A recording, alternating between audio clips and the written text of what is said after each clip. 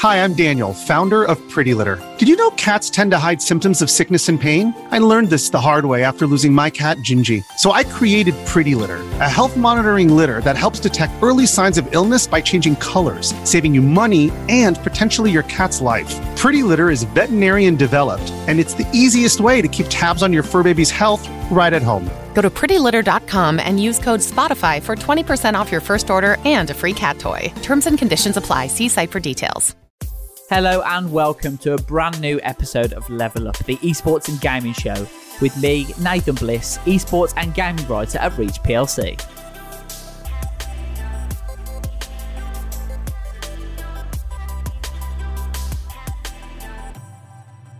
In this week's episode, I spoke to my Reach PLC colleague Steve Bromley, a principal user researcher. Previously though, Steve worked as a senior user researcher at PlayStation, working on software and hardware for Sony's PlayStation. Steve worked on hardware like the PlayStation virtual reality headset and games including PlayStation VR Worlds, Until Dawn Rush of Blood, Riggs Mechanized Combat League, That's You, No Man's Sky and Horizon Zero Dawn.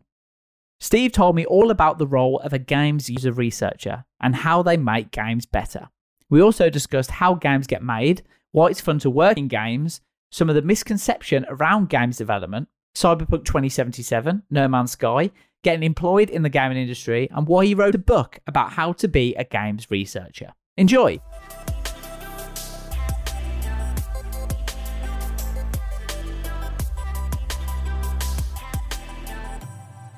Steve, thank you so much for coming on. How are you today? Yes, great. And thank you for having me, Nathan. I'm really excited to be here today. No problem at all. And it's a very special day for you, isn't it? Because we're talking to you on the day that your new book is launching, How to Be a Games User Researcher. How are you feeling about it? And congratulations as well. Yeah, really excited. It's been a real community effort. So I've reached out to a lot of the people that I've worked with in the past inside the games industry, and also people who are members of the games user research community. And it really feels like everyone's had a chance to contribute and bring together a exciting book. So I'm really excited to be able to share it with everyone. Cool. And yeah, like it must be such an exciting time for you. And I know we were talking beforehand how it's like everything's pre-ordered now, isn't it? So you don't get that kind of, I suppose, buzz on the opening day, but you know that your work is out there and you just got to wait, I suppose, for reception. Exactly. It's all virtual these days. Yeah. I guess the nice thing is you get lots of tweets of people saying, I've bought it, or this looks great.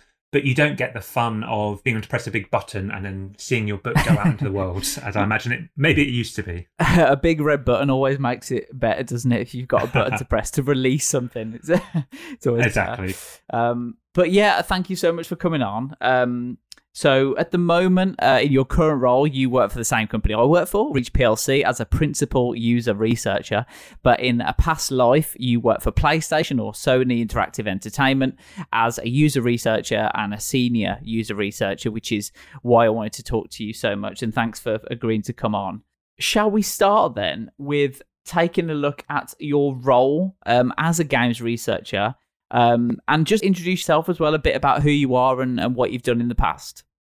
Yeah, of course. I'll start with the introduction about myself, and then I'll talk a bit more about what games user research is. So, as you know, my name's Steve Bromley. I'm a user researcher. We run playtest studies to help make sure that people are understanding and able to play our games in the way in which we expect them to be able to. So, as you mentioned, I used to be based at PlayStation.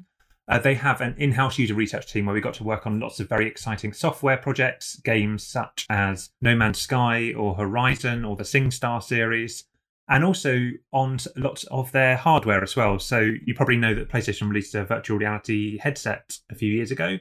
Again, that was a really exciting research opportunity where we could run playtests to make sure people were able to use it. Since then, I've been running a mentoring scheme for people who want to become games user researchers. So we link up people who are students or at the beginning of their careers with people who are in industry, so working for big companies like Ubisoft or Activision or Microsoft.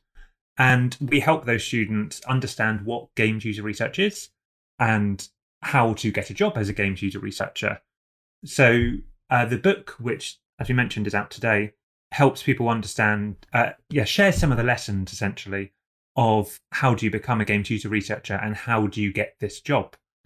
You also asked, what does a games user researcher do, which is a really good question. So I'll give a bit of background. People who make games often end up quite different to the people who play games. If you can imagine a developer working on a game or an artist working on a game, spend years and years looking at that game, playing it, they really know it inside out. They know exactly how it works, and they often become very good at the game that they're playing, that they're making. That's great, but the problem is that they are then unable to tell what a real player would experience the game like and what a real player would understand and be able to do. This means that without things like playtesting, games will end up too difficult because they're set at the difficulty for someone who's been playing it for years, not someone playing it for the first time, or too complicated. They won't explain and tutorialize how bits of the game work. That's when games user researchers step in. What we do is we work with game teams to help them understand what it is the game is meant to do and how the game is meant to work. And then we run playtests to see if players do experience the game in the way in which they're intended. That can be one-to-one playtests where we're sat in a room with a player, we put them through the tutorial of a game and we see if they're able to use it and able to do it in the way in which we expect them to. Or much later on in development, those playtests can be multi-seat things or online things where we have tens or hundreds of players playing through a game and we're measuring the difficulty of the game to make sure that the game isn't too easy or too difficult. Obviously, that's really exciting. You get to work on games throughout development and see some really exciting research challenges. And it's a great career, which is why I'm really excited to be able to share this opportunity with a wider group of people who might be interested in doing it.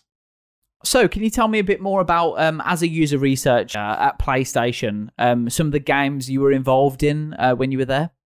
Yes, so I was based in PlayStation's European user research team, so we had the opportunity to work on both some big games that people have heard of and also work with some really small teams and have a really big impact on smaller games.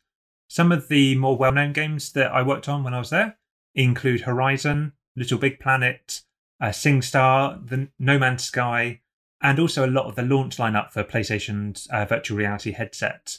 But some of the interesting challenges we had as well were with those smaller teams because PlayStation also funds a number of independent studios to make games. So some of the more fun projects include puzzle games like Murasaki Baby, the first-person shooter games like Rush of Blood, or ones that use innovative technology like the Wonder Book series. And is choosing a favourite one like choosing your favourite child, or have you got any favourites, you think? I think the ones I enjoyed best were the ones where it was really fun to be in the room with the people who were testing. One that springs to mind is there's a party game called That's You. In That's You, you had a group of 4 friends, and it would say, oh, okay, who would be the most likely person in your group to have a one-night stand? And then everyone votes privately on who they think it is, and then it gets revealed to the whole group. There were some really nice dynamics in that room because of those friendship groups. And yeah, it was great to be in those kind of experiences, the party experiences. I guess another thing I have is flashbacks to working on SingStar. The number of people I've heard sing Bohemian Rhapsody or Call Me Maybe, yes, sometimes brings back memories. The song's just ruined for you now when you listen to those. Some of them I've heard way too often, yes. And I mean, what in your experience do you think is the game that was, you could name it if you wanted to, but maybe the game that was the most well received, that you immediately got an amazing reaction from the people you involved with? So I personally only worked on the end of Horizon, but it's really nice seeing how, especially the critical reception after it got released, how well received Horizon was as a game, how much people were excited about it, and people looking forward to the sequel, which I think is out this year. It's really nice to work on a big title like that people really care about. So that was lovely. There was a really interesting point in your book where you talked about the overview of the role, and you said that games user researchers help make games better. And you gave 2 reasons by first, helping people who make design decisions, such as artist designers, understand their players better because they're coming at it from a creative point of view, I suppose, rather than a practical point of view. And the second, you say, by putting real players in front of early versions to check that players are experiencing them in the way that are intended. It's really interesting, isn't it? Because obviously I play a lot of games in my role and my spare time, and you don't really think about the amount of effort that goes into making a game. And we've spoken to a lead games designer on the podcast before, and I learned so much about the different stages of games development and things. But in terms of user research, it just seems like one of those steps that if it wasn't in there, games would be very different to what we've seen over the past kind of decade or 2 decades. Yeah, and it's particularly interesting in games. So this idea of doing user research and running these kind of studies isn't just a thing for games. You do it on websites and you do it for apps. It always makes sense to check that people can understand and use the thing you're making. But with games, it has some really unique challenges. Because games are an art form and they are creative and the person who makes them has a creative vision, what we have to be really careful as user researchers is that we are making sure that the designers and the developers' vision is being experienced correctly. We don't want to change that vision. If the game is meant to be hard, that's okay. And it's wrong of us to come in and say, oh, actually, players think this is too hard and they're unable to do it, and that's annoying. That doesn't match the vision of the game, and it doesn't allow the game to be an artistic creation. You can imagine games like Dark Souls where it being difficult is a very important part of the experience. So because of that, there are some unique challenges for games development. So although it is very important for us to run playtests throughout development and make sure that players understand what the designers are trying to do, we also have to spend a lot of time working with those designers and the developers and the artists to understand what they are trying to do and make sure that we don't trample all over that with our playtests. I can imagine as a games user researcher doing those research groups and getting people to play the game, and the relationship that you have with people that have designed the game and the creative people behind the game, I suppose, is really important, because if you don't have that relationship, it could be seen as you taking results to them. Because I suppose have you ever had something go perfectly where you go back to them and go, actually, you know what, you've designed this game exactly as you intended, and the users accepted it exactly the way you wanted? I'm guessing that's never happened. So the relationship needs to be there, doesn't it, to be able to give that feedback? You're exactly right. And that's exactly true, that we've never gone back and said, actually, your game is perfect and people understand entirely how it's meant to work. It's much more common that teams think they can do these kind of playtests right at the end of development. And so they'll put it off and postpone and then run it just before launch, and then discover there are all these problems where we haven't explained how the game works, or the tutorial isn't very good, and there's not enough time to fix it, which can lead to dodgy games at launch that have to be fixed later on. What's more common is we'll go through that first experience with the game team where they put it off, and then they'll realise, oh, actually, we should have done this much earlier, so we have more time to fix the problems. And then over time and over separate games, we move earlier and earlier in that development process. So yeah, relationships are a huge part of it, as well as being able to plan and run a study. When you actually do these research groups at the start and an end, when you look at different games and you play different games in your spare time, can you see straight away at what point that particular game has done the user research study, if you see what I mean? Yeah, you see when you're playing games, often really interesting tiny bits about the game where, because I've run quite a few studies now and lots of play tests, I know what fixes to issues look like. You can see where a small change has been brought in to fix an issue. An example that occurs to me was I was playing the Star Wars game that came out last year. I can't remember the name of it. You are a trainee Jedi in it. And there's one tiny bit where you wake up on side a spaceship, and for no particular reason at all, there's a robot comes out of the wall and then opens a door and leaves, which has no plot point and seems like such a minor detail. But I reflected on it and I thought, oh, okay, I can see why this happens, because this spaceship, it's not clear where the door is. And I bet in a playtest, players got into this room and then didn't know where the door was to leave. And so what they've done is they've made this little robot walk through the door to open it up in order to show this is where the door is. And you spot lots of tiny things like that where games have fixed playtest issues that you can work out what the issue was based on what's happening in the game. And that's really interesting too. It really changes how you play games. Yeah, I can imagine you don't play a game how I would play a game, and you pick up on stuff that I wouldn't pick up. But that's really interesting. So in that particular instance, then, do you think that user research group was done late on, and instead of changing the door and how the environment looked, they just added a robot in because that was the easier option? You think at that point, as a guess? Yeah, I obviously have no insight on how they approach development, but I suspect that's the case. I suspect it's much easier for them to just add a character walking into the room rather than having to change all the environmental assets, which are probably used throughout the game and would cause many knock-on problems. But again, these are one of the things that if a game team noticed that earlier in development, they would be able to look at all the range of ways they could fix it and pick what's the best way of fixing the issue for them. That's so interesting. I'm going to watch out for things like that now, and just to see if I can notice little bits. But let's talk then about these user research groups then, and feedback groups, I suppose, if you like. For example, you're working on a game, you're working for a games publisher, and they said, look, we've got an early version of the game ready now, and we'd like you to do some user research on it. How big would that user research group be, or does it depend on the game? And then how long normally would they spend playing it before you gave back the results? Yeah, great question. So I think the answer to your first question about how big that group would be is often based on exactly what the game team want to learn about the game. And that usually changes through development. So early on in development, they often have very specific questions about mechanics in the game. For example, does crafting work, or do players know how to use all the combat abilities? And for those kind of things, as a researcher, what we need to do is watch people play in a one-to-one setting. And so we'll find 5 or 6 players who match the type of players who we think will buy the game. We'll put them in front of the game and we'll watch them play.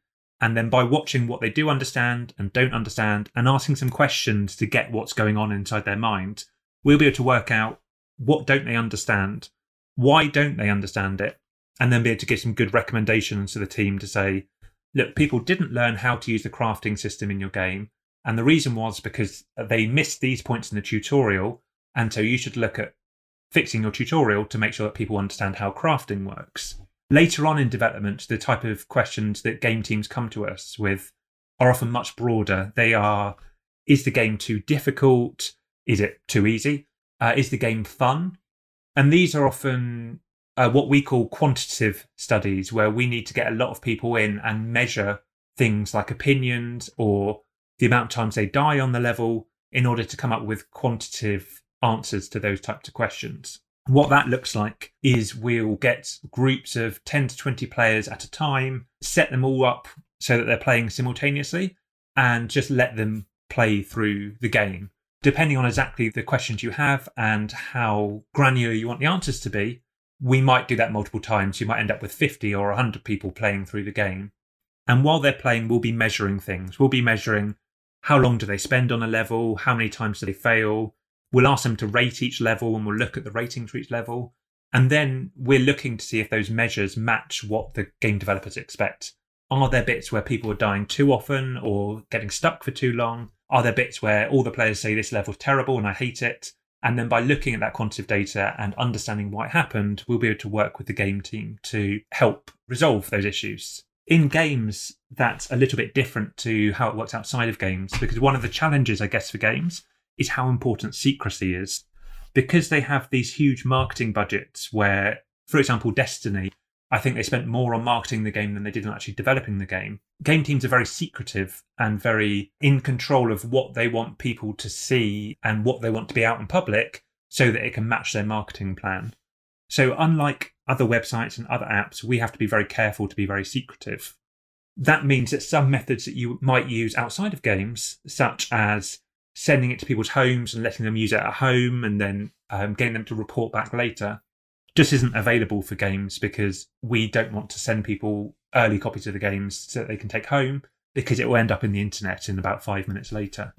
Because of that, we have to often run these types of studies in person. So teams like PlayStation or Microsoft or Activision have big user research labs where they can bring in 50 members of the public and have them all play at the same time, so that we can do those type of quant questions while keeping an eye on who can see the game and making sure it doesn't get leaked.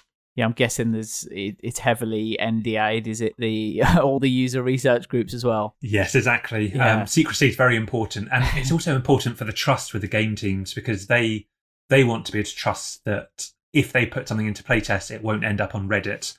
Yeah. And so we need to make sure that happened as well. You mentioned something there about tutorials, and there was a bit I really liked in your introduction where you said that sometimes games developers assume that players read tutorials when no one has read a tutorial without spamming the skip button since 1978. That kind of struck with me, because I was just thinking about the importance of this kind of research and the study that goes involved with the different groups that you talked about, because I can't remember the last game that came with a manual. I suppose nowadays it's more important than ever that games are self-explanatory, easy to work out the controls, easy to work out the crafting, or not easy is the right word, but accessible for players. Would you agree that it's become more important because of the lack of manuals now? Yeah, exactly. And I think game designers have got much better at this. So because we know that people aren't going to read the manual, whereas in the olden days it might have been okay to explain all the controls in the manual, we know that's no longer possible. And then there was a time when game designers thought, okay, we don't have manuals anymore, but we can put this all in a tutorial at the beginning of the game and explain it all. Again, I think as games have developed, we realised that isn't great either. People aren't reading tutorials at the beginning of the game, and instead we need to be really clever with presenting the right information to players at the right time, so just before they need it. And I guess one of those things that's become much more common in games is the game will teach you a mechanic, it will force you to use it a few times in a row. The game will wait 10 or 20 minutes while you're doing some other actions in the game, and then it brings back that same mechanic to show you, to remind you, oh, look, this ability exists and you can do it like this. And so we've become much cleverer at tutorializing things so they don't feel like you're reading a manual or being told a whole bunch of instructions. It just feels like the game is intuitive and natural. I love a good manual, though. I miss the days when you got a manual in there and you got some kind of map in there. Like, I remember the old GTA titles, you used to get like a map of like Vice City or San Andreas or something. Do you know what I mean? I miss those days. I agree. It was always the best thing on the way back from the shop where you bought the game to be sat in the back of the car looking at the manual, and that sense of anticipation that you know you're going to go home and going to experience this was what part of the experience. Yeah, definitely. And while we're on to the subject of what's changed with games, and I just realised I made myself sound really old then by saying about the good old days and stuff, but something else that's changed with games, I suppose, particularly in your line of work, is that in previous generations of games, you would have one game title released, and then that was it. And then, for example, Halo, you'd have Halo 1 that was released, you'd do some user research groups, and then it's done. And then you'd wait till Halo 2, and then you'd do another couple of groups of research, and then do Halo 3 example. But nowadays, you've got games like Fortnite, Call of Duty Warzone, No Man's Sky, for example, which I know you're involved in as well, where the game's continually developing. Rather than a yearly cycle, it's a continuation and it's always evolving. So is that something where nowadays user research is used as an ongoing thing for game development companies? Yeah, exactly that. And it's opened up a whole bunch of new opportunities for games user research. And new problems as well, I'm guessing. Exactly, new problems. As I mentioned, that problem about secrecy was really difficult for games user researchers because we don't want people to see the game. We don't. There are limited ways in which we can share it with people or plan our studies. When it moves on to things like downloadable content or expansion packs and the game has been released, we're able to do more things that look at real player data from the real experience of playing the game. Things like analytics, where you can track across millions of players all of their behavior and draw some conclusions about what people are doing. And because of that, there are just a whole bunch of new research questions that researchers can answer with that kind of follow-up content, and a lot more for a user researcher to learn, which probably makes it more difficult as well for user researchers.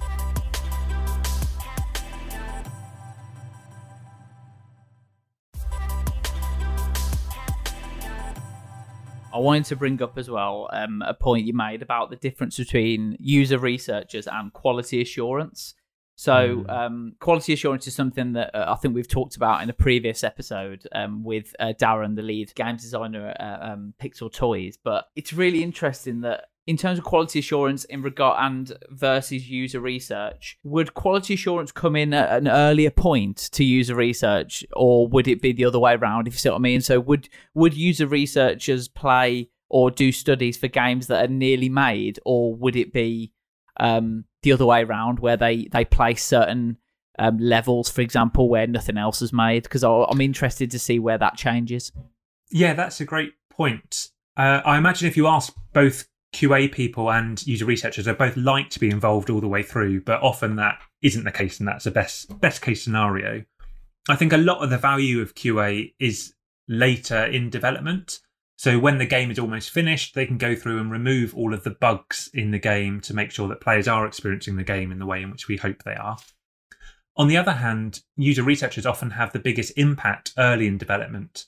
When the designers are thinking about those core mechanics, the things that you do in the game, we can have a huge impact on making sure that those are fun and intuitive and that players understand how to do them. And so you can have the greatest impact as a user researcher right at the beginning of development when that core features are being fleshed out. However, as I mentioned, that is the best case, and often it's much too late when user researchers are called in. It's nearly at the end, and then you can find these fundamental problems but not be in a position to fix them, which is always frustrating, I would say. Yeah, and I think one of the, I don't know if you agree with this, and I don't know how much you want to talk about it, because I don't think it was a game you're involved with, but something that comes to mind straight away is Cyberpunk 2077. Having played it a lot over the past couple of months, it seems like maybe the user research was waited till the last second, or maybe even the quality assurance as well, because of some of the issues that the game's got with it. I suppose it's really interesting you said about how they come too late, because from a game developer point of view and the development of a game, I'm guessing that the creative people involved in it, they've got this kind of tunnel vision all the way through of this is what the game is, this is what the game is. And then if you don't catch it early on, where you have to say, actually, the game that you think is being made isn't actually the game that is being made. If you catch that early on, it can save a lot of issues down the line later on, where you go back to them and say, hang on, there's these issues, and then it might be too late to actually change the things that need to be changed. Yeah, I think you're exactly right. And it's unfortunate that Cyberpunk 2077, isn't it? Yeah. 2077, because it does feel like all those activities that we think are really important, like QA and user research, perhaps weren't given enough time to be able to do their job properly. Because of that, I imagine that the QA team worked very hard and were probably flagging all of these problems. They're aware of every bug that existed. But because the crunch and the fact that development had been so stretched, there just wasn't time for the rest of the team to fix those issues. So even though they knew they existed, they weren't able to fix them.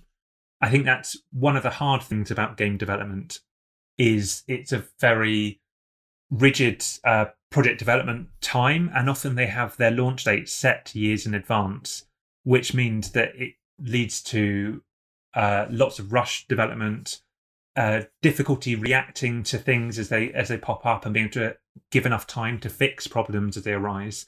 And it is quite a difficult industry to work in from that side. One of the other themes that the book talks about is what are some of the problems with working in the games industry. And I think that the experience of Cyberpunk 2077 is representative of some of them. So short development timeframes leads to people having to work very long hours, stay in the office, work on weekends, and is difficult to balance with having a personal life as well, which is a problem for the industry.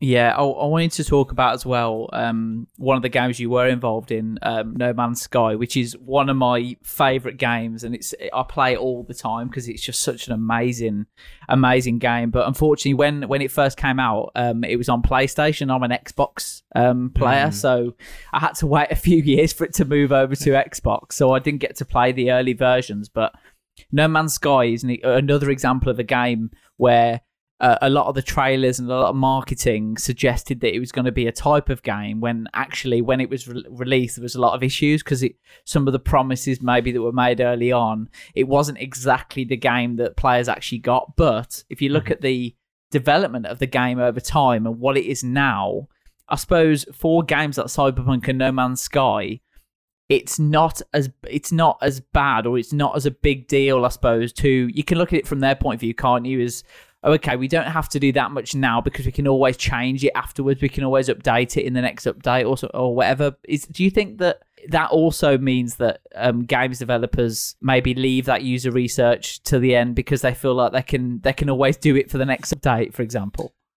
Yeah, I don't know if I would agree that they're making a conscious decision to leave it till later. I think it's often just a project management problem where they've run out of time and have to cut some things. Yeah. And because user research isn't often seen as a core part of the game development process, it's often just not front of mind when people are thinking about, okay, what do we absolutely need to do to get this game out of the door? What is really impressive, though, is with teams like No Man's Sky and the Cyberpunk team, is that they haven't just released it and left it. That commitment to talking to their players, understanding what the experience is, and then iterating and making it better is a really nice thing. And it's nice that it's technically possible these days, because I guess in the olden days that wouldn't have been possible. Yeah. No, you go. No, sorry, Steve. One point I was going to make was that you talk in your book about the fact that sometimes with these massive games, companies buy marketing space well in advance. So when you look at it, sometimes you feel like, they have no choice but to release it because of those constraints. So they have to get it to a certain level to be able to release it and then make that commitment to improve it even further. So I suppose looking at it that way, I mean, I'm guessing most games development companies would want years and years and years to make a game, but sometimes that's not possible because of other constraints. So I suppose it is better that way than releasing a game that will never be finished. Yeah, one of the problems I think games has is it's very difficult to anticipate in advance how long it's going to take to make a game. Unlike apps and websites, which are more predictable and also easier to release an early version and then iterate on until you've got what you wanted.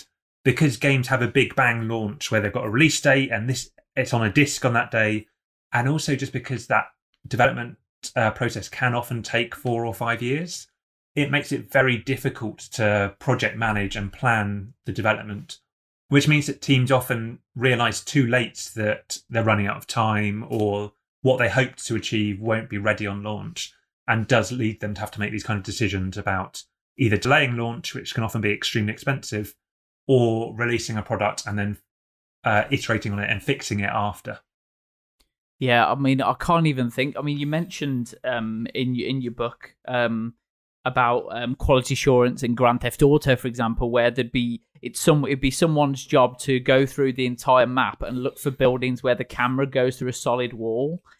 Just literally running into every wall to see. I mean, if you can imagine how big a Grand Theft Auto title is, like Grand Theft Auto 5, for example, how big that map is. I mean, that would take weeks and weeks and weeks, even if there's teams on it. So it's hard, isn't it, to put a date on, when it will be 100% ready. Exactly. The work that people in QA do to look for bugs is huge, and they have to restart all the time, because even if you start playing through the game and looking for bugs, as soon as the team make a change or fix a problem or change the art for the door, as you mentioned earlier, you then have to go back and recheck all those things you've checked before to make sure that hasn't had a knock-on effect somewhere else. And so it's just a non-stop job for QA teams to help make sure that games are free of bugs. So, Steve, just tell me a bit more about user research then, and how fun it is to be involved in the role and some of the positives that you'll get from being a user researcher. Yes. So obviously being a user researcher is fantastic because you spend a lot of time with players, understanding their real experience, and players are very excited to be there. One of the nice things about the industry is that day, obviously your day-to-day job is bringing in players, watching them play and seeing if they understand the game. That's a normal day for you. for those players, it's the most exciting thing they've done this month or this year to come and play an unreleased game. And so there's that enthusiasm of being in the room with someone who's really excited is one of the positives. I guess there's some other nice things about working in games industry as well. There's the fact it's an entertainment medium and people enjoy it and it's a positive thing in the world is really nice because, yeah, it's nice to work on a thing that people are excited about. It also gives you access and the chance to work on groundbreaking technology and things that aren't part of everyday life so far. So while I was at PlayStation, we worked on the virtual reality headset. It was before virtual reality games headsets had been widely released. And so being on the cutting edge of technology both throws up some really interesting research questions as a researcher, such as how can we make players interact with virtual reality? How do we make sure they understand how to pick things up or how to move in it? But it's also just exciting to see new tech and work on new technology. I guess another thing I personally liked is at the end of it, you get a game and your name's in the credits on it. And you can think about, okay, this game will exist forever and it will always have my name on the end of it. And you can feel an amount of pride on the things that you're making, which is another really nice positive about working in games. Yeah, I mean, just to think about, obviously in the user research role, we talked about before that the main role is to make the game better. That's one of the main specifications for the role and one of the main duties. So if a game comes out and you've made that game better, if you know that game would have been worse without you helping in terms of the development, that must be an incredible feeling once you see that game come out. Yeah, it's nice because games have reviews and you can go and read some critical opinions about your games. It's nice when you can see your own work has been recognised by reviewers or had led to a good review score. It really gives you some pride in what you're doing to help make games better. And gaming's a passion, isn't it, as well? And there's not many people who get to do their passion as a job. And when you talk about, you know, I'm guessing when you talk to people about working in the games industry, and it's the same with myself, when I talk to people that I've just met or, you know, not anymore because obviously we're in a pandemic, but when I do get the chance to tell people I'm an esports and gaming journalist, they go, oh, that's so cool as a job because you're involved in games. Is it similar to you when you explain what you've done at PlayStation and things? Do people go, oh, that's so cool that you've managed to do that? Yeah, it's always a nice conversation starter because everyone has experiences with games. Even if they don't play them now, they remember them from growing up and will think back to, oh, I used to play Mario or I used to play Sonic, and everyone has fond memories of playing with games. So it's really nice to have it as an opener and to make connections with people. That's a real positive with the industry. And let's just talk about, because I did mention the pandemic then, obviously it's been such a difficult year for everyone. 18 months, I suppose. No, it's been a year, hasn't it? It's been a difficult 12 months for everyone in terms of having to spend more time at home. And in terms of the gaming, it's kind of stepped up, hasn't it? There's been more people playing games than ever before. Esports has got more popular than ever before because people were able to play remotely when traditional sports weren't able to. What kind of impact do you think gaming's had in the last 12 months? Yeah, one of the nice things about gaming, especially online gaming, is that it is a social thing. Although, obviously, playing games by yourself is great. You can have some great narrative single-player experiences. Because it is also a way of connecting with other people, whether it is in the olden days being in the same room and playing Mario Kart with your friends, or online these days, things like Fortnite or playing esports. It is a way of keeping friendship groups, talking to other people, and does give you something else to focus on to help continue to be social during the pandemic.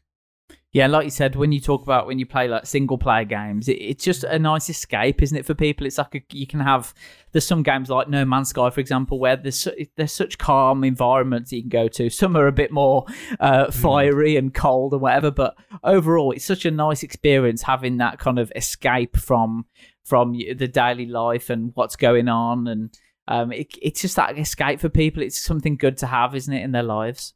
Yes, although I'm currently still playing through The Last of Us, the second one, and it's an experience of going through a post-apocalyptic world after a pandemic. Sometimes it feels a bit too close to home, but at least it's different. Yeah, well, I mean, me personally, I've been able to reconnect with friends that I haven't spoken to for a while, playing Warzone and playing Fortnite and FIFA and things. And I've met new people that I wouldn't have normally playing online. And I mean, for anyone who's struggling with that lack of social contact, I think playing games and getting involved in different parties, and there's all sorts of groups you can get involved in within gaming where people get together and play games in different leagues and stuff. I definitely recommend doing that. And if you know that you've got friends who you haven't reconnected with for years, just invite them to a game of FIFA or invite them to a game of Warzone or something, and you can reconnect that way. And it's easier rather than just calling people out the blue, I suppose. It's easier just to jump on a game and have a bit of fun with them at the same time. Yeah, it's a really nice icebreaker, isn't it? I think that's a great suggestion. Definitely. So let's get on to some of the myths about working in games, some of the misconceptions that you talk about in your book, because as an esports journalist and speaking to people involved in esports, there's also a lot of misconceptions around esports and gaming in general. And as I'm sure you're aware as well, being involved in the industry. And maybe it's because people don't understand or, I don't know, just people not involved in it. But let's talk about some of the myths then about working in games, because like you said in your first point, it's not just sitting around playing games all day. There's more to it, isn't there, than that? Yeah, unfortunately, as a games user researcher, although you do play the games enough to understand them and to understand the designer's vision, as we talked about, the actual game the job isn't for you to play the game, it's to watch other people playing the game, which can be fun. We had some really fun moments on games like SingStar or other party games I worked on, where it's groups of friends playing a fun game together, and that's a nice environment to be in. But other times it's just watching people play that same game that you've watched 100 people play before. And so it's not non-stop fun in the way that people might imagine. I guess another myth as well that people think about when they think about working in games is everyone imagined those big games. They imagine Call of Duty or FIFA or Fortnite. And although they definitely have user researchers and user researchers work on those games, there's millions of other games that exist out there. Things are released on Steam every day, which also benefit from user research support, but aren't those big titles that everyone thinks about every day. On my own experience, I was very lucky when I was working at PlayStation that we got to work with lots of different game teams of lots of different sizes. Often it was the small games, the ones made by teams of 3 or 4, which I found the most interesting ones to work on. It's because it's such a small group, and every member of that group had a lot of responsibility and ability to make changes based on what they saw in your user research sessions, that you could build up a really strong relationship with their team. And yeah, those became some of the most fun ones to work on, rather than those big games that everyone thinks of, like FIFA. Yeah, and one of the other points you made was it's not like a walk in the park, is it? Either it's not just sitting playing games and just, I'm just going to play this game for a few hours today and then I'm going to clock off. It's not like that, is it? There's a lot of hard work that goes in behind the scenes with games development. Yeah, one of the other things I guess the game industry unique to the game industry is it has a very vocal fan base. So every game had lots of people online who care a lot about the game, which is fantastic, and talk about it a lot, which again is great, but you don't get that if you're working on apps or websites. One of the downsides, I guess, of that is often those fans can underestimate how hard the people working on the game have been working, or they might think, the fix this is so simple, I don't know why they didn't just increase the power of the rocket launcher, that would have been the obvious fix, without understanding that it's a very complex system in games and everything is very independent on each other. And so the fixes aren't often as simple as people imagine them to be. So yeah, both pluses and minuses that it's an industry with such a vocal fan base. Yeah, obviously I cover FIFA a lot as part of my role, and you see a lot of those comments with any FIFA updates about how, if they just change this little thing, then it might be better, or if they just change this. But like you said, if they change something, it might have a knock-off effect on something else that they don't intend, and then they've got to change that, and then that might have a knock-on effect. So a lot of work needs to be put in to understand every single little change, doesn't it? Yeah, it's very complex and very interdependent, so really hard to make a simple change without ruining everything else. Yeah. I mean, let's talk about something else. It might be easy from us sitting here talking about games, and obviously we're both a real fan of games and the gaming industry. But some people listening might not be, or might not play games regularly. But it'd be easy for us to say, "Oh yeah, it's really fun to work in games," because it's something we're passionate about. But do you just want to answer that question a bit more about why it's so fun to work in the games industry? Because I know you talked about that in your book as well. Yeah, I guess it is an industry where people care about it a lot. We talked about the fans already, so it's really nice that there's a whole bunch of people who are really excited about what you're working on. That's really nice enthusiasm to have. Also, everyone who works in games is there because they care about games. The games industry does have some downsides. I also talk about some of the downsides in the book. One of them is that pay in games isn't as much as working in other industries. So, for example, if you're a software developer working on an app, you'll probably make more than a software developer working on a game. However, that means that everyone who is working in games is there because they really care about games, they're really excited about games, and they want to be there. It's really exciting to have an environment of people who do care about the project, that they have fans who also care about the project, and you get to share your work with the world and have everyone very excited about it, which is a lovely place to work. And you talk in your book as well about how many games are being made, and that means there's a lot of jobs out there, but there's also a lot of people doing those jobs in there, so there's a lot of competition out there for people who want to be involved in games development and as a user researcher as well. I mean, it's a bit of a general question, so feel free to shoot me down, but is it hard to get a job in games at the moment? Because I see there's a lot of vacancies online, there's a lot of companies recruiting and things, but do you think it's a very competitive industry in terms of recruitment? I think there are some factors that make it difficult to get a job, especially in user research, the part of games that I know most about. Because it isn't, we mentioned earlier, it's not always considered a core part of the development process, and it's often an afterthought. What that means is that some smaller companies don't have a user research team or only have a single user researcher, so there's not a huge amount of jobs out there. Games is also very geographically dependent. So there is some places around the world that have a lot of game studios, places like San Francisco, in Canada or in London. But if you don't live in those areas, you are going to have to move to get a job, which isn't always possible for people. It can be very difficult to uproot your life and move to another part of the country or another part of the world. I guess some other things that make it hard are, we talked about crunch earlier, the fact that there can be very long hours, you can work weekends. That just isn't compatible with some people's lives. If you have childcare responsibilities or you have a family, you might not be able to spend all day in the office for weeks on end. And because of that, you might have to make some commitments that you wouldn't be happy making. And that can make it very hard to get that job in games. It is very competitive as well as a field, as you mentioned. And so, especially as a games user researcher, especially at a junior level where you have the most competition, you have to do a lot of hard work to stand out from the rest of the people, which is one of the themes of the book, where I talk about here's the things you can do to stand out from everyone else applying for games jobs. Yeah, he talks about having to move, and there seems to be those kind of hubs, doesn't there, in different countries where the developers, like Leamington Spa, that is quite close to me, that seems to become like a hub for games developers, and it's good to see that more and more of those are sprouting up. And obviously with in a global pandemic, so I'm guessing a lot of this stuff is done from home as well at this point. I don't know if you've experienced that. Yeah, I think that's true. I think because of the pandemic, remote working has been considered by a lot of companies who hadn't thought about it before. And that's a really positive change, because that can make it easier for people to balance doing their job with having a real life outside of work, by being able to live where they want in the world, or already being at home if they do have a childcare commitment or other things they need to do at home. So yeah, that's a positive change in my opinion. So obviously your book is called How to Be a Games User Researcher.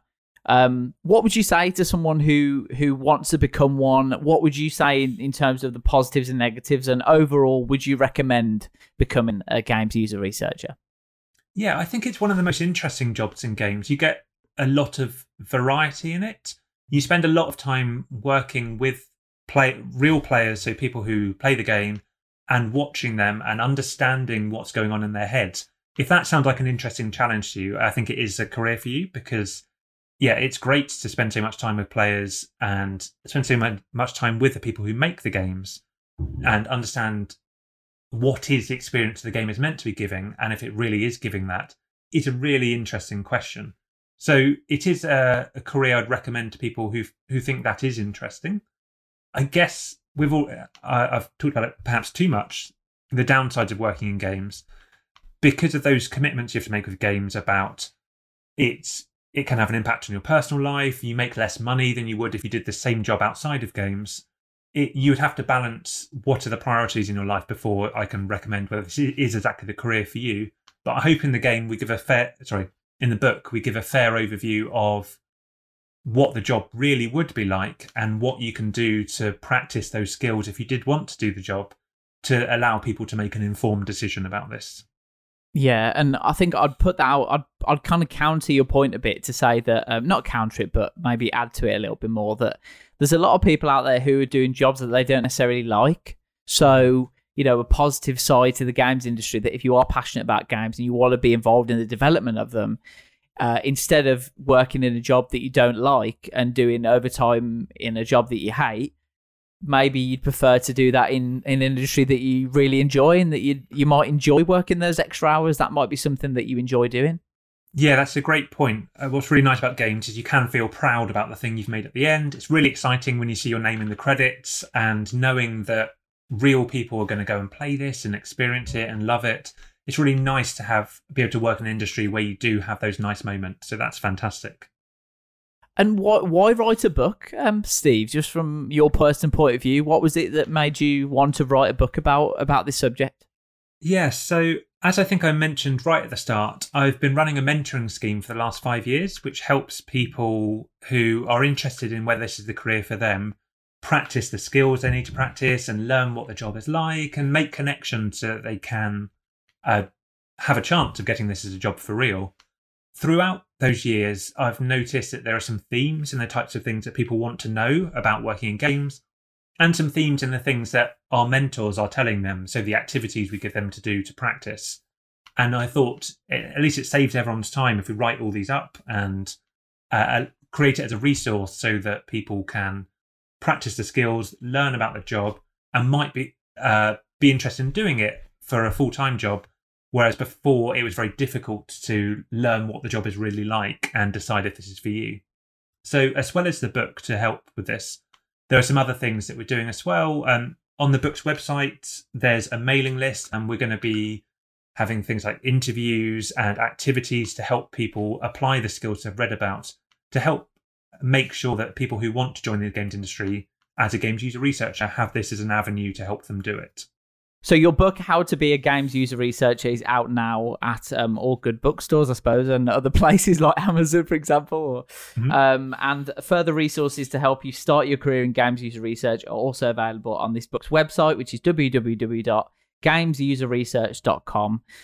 Steve, it's been a pleasure chatting to you, and I feel like I've learned so much again from your book and what you've talked about, and I hope people listening have as well, because like I said right at the start, when you play a game, you're enjoying that game and you're experiencing that game for what it is. But sometimes it's very hard to overlook the amount of work that's gone into that. And I think user research seems like a massive part and a lot of work that's gone into it. So it's good to shine a light on this. And thanks for coming on and explaining it so succinctly as well. That's all right. Thank you for having me, Nathan. It's been lovely. Thanks, Steve.